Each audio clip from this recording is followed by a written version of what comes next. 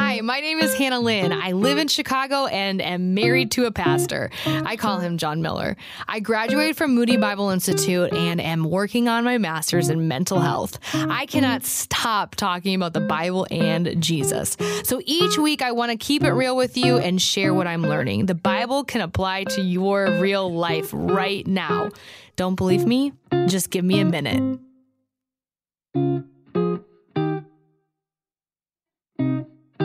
We are starting a new series that I'm so pumped about. I'm calling it Celebrating Jesus' Life. Jesus' life not only shows us the character of our God, but also how he desires us to live. There's three aspects of Jesus' life that we're going to take a look at during the Christmas season. And this week, we're going to look at who Jesus sees. My husband, John, has a great memory for names. He knows everyone's first and last name. And when we started attending our church, I noticed right away how fast he made friends with everyone. We have a pretty diverse church in age and in culture. And although he was only a youth pastor at the time, he knew every single person in that church within the first month. I was so impressed, and it really convicted me. When I read the New Testament, that's something that I find very admirable about Jesus. He sees other people that others wouldn't have seen. He didn't go to the high-ups or those in church leadership and only remembered their names. No, he knew Zacchaeus' name, a tax collector, someone who was not someone you would want to be associated with at all. You can read that full story in Luke 19. He talked to the Samaritan woman with a tainted past. That's in John 4. I feel like Jesus was always running into lepers. They were people who in that time got kicked out of society because of a skin disease. A great example of this is in Matthew 8. I think about the woman who had internal bleeding, who just wanted to touch Jesus. And Jesus felt her faith and turned around looking for her so that he could see her. How powerful is that? He wasn't stressed out about the crowd of people he was in. He wasn't distracted by what he was going to teach next. He wasn't too busy with the next thing in his ministry. No, he saw her. He came face to face with her. And that story you can read in Luke 8. Back to my husband, John Miller. He was a construction worker for about 10 years before becoming a pastor. So he worked with his hands and he knew how to work hard. John also loves fishing. He could fish for hours. I remember on vacation when we went to the shore, he said, maybe I'll fish a little bit. So he brought his fishing poles. No, I could not get that guy off of the beach. He loves to fish. And that's why I kind of love that Jesus was around fishermen all the time. Just down to earth, nothing special, fishermen. I love that. He didn't surround himself with the best theologians or the scholars of the day or the rich and famous. Come on. I think our culture needs to hear this right now. Our Christian culture needs to hear this. No, he surrounded himself with fishermen. I love it. And a great example of how this all started, you can read in Matthew 4, when he calls out two brothers, Simon, called Peter, and his brother Andrew. Guys, even now, reading all these stories, it makes me so in awe and so excited about how Jesus interacted with the people around him, the people that were not seen. He didn't just talk to them. He didn't just sit down and ask them about their life. No, he talked to them and knew them. He knew their names. I mean, the Bible says that he called Zacchaeus by his name. It wasn't like they were introduced. Hi, I'm Jesus. And Zacchaeus said, I'm Zacchaeus. No, it wasn't like that. He called Zacchaeus from a tree because of the crowds around Jesus, and Zacchaeus was short. He wasn't noticed. I know how that feels. I'm like 5'2", so I totally get it. But get this, that's the kind of people we need to be in all situations, at our jobs, at our places of ministry, at our college, at our church. We need to be like Jesus because he truly saw those who felt invisible. This is not a natural thing for us. So I'm going to be honest here. Because of my job, I meet a lot of people. But it's so easy for me to shake hands and say, thanks for listening to Moody Radio, or and just brush it off. It's so easy. I mean, and I work with a lot of faith leaders. I'll just say that.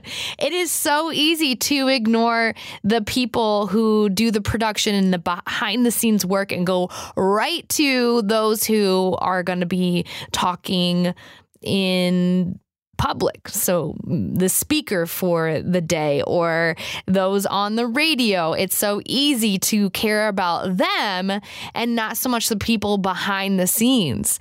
I get it. It is not a natural tendency, me included. And that's why I think we need to pray about this and ask the Lord to really teach us how to be those kinds of people that see the invisible, the hurting, the broken, the discouraged, especially in churches. I mean, James talks about this. If you want to check it out, it's in chapter 2. It's the sin of partiality. It's not good, guys. And we have been doing that in the church. I mean, we really have. And I'm sick of it. It says, my brothers, show no partiality as you hold the faith in our Lord Jesus Christ, the Lord of glory. For if a man wearing a gold ring and fine clothing comes to your assembly, and a poor man in shabby clothing comes in also, and if you pay attention to the one who wears a fine clothing and say, you sit here in a good place, while you say to the poor man, you sit over there, or sit down at my feet, have you not then made distinctions among yourselves and become judges with evil thoughts? Listen, my beloved brothers, has not God chosen those who are poor in the world to be rich in faith and heirs of the kingdom, which he has promised to those who love him? But you have dishonored the poor man. Don't give special treatment to those who are dressed super well or have the most social media following. I mean, come on, we have to not look like this. We can't be doing this in our churches. We can't be doing this in our personal lives. We have to be more like Jesus. I'm getting passionate about this. It makes me choked up. I used to serve in a nonprofit organization that would talk about discipleship, and they would talk about, befriend the leaders of the group first, and then the others will follow. And I remember that one of the leaders in this organization did the exact opposite. And I got to watch his ministry really take off because he befriended the kids at the playground who, were probably doing things that they shouldn't be. He made friends with the nerds. He made friends with those who, spent hours and hours doing video games. And lastly, he started to make friends with the football players. And you know what? I just think that that's how Jesus would have done things. Okay, I'm going to wrap this one up with a prayer, because I truly don't think we can do this without the Lord's help. And if you think this is an area that you need to work on, I would suggest reading the New Testament more and more, the life of Jesus. Just look at how he lived. I mean, it's convicting. Lord Jesus, please give us eyes to see those who feel invisible.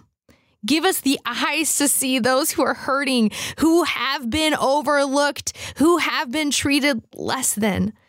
Give us the eyes of Jesus. Lord, please let us see through your eyes, and forgive us when we have not done that, when we've made whole ministries around pointing out and elevating those who are rich and famous, who are the intelligent, who are the ones who the world would already see. Please forgive us for that. We repent, Lord. And I just pray that you would help us to see those who you see. Give us your eyes, and thank you that you've seen us in our desperate and hard and quiet moments, Lord, where we felt unseen. In your name I pray, amen.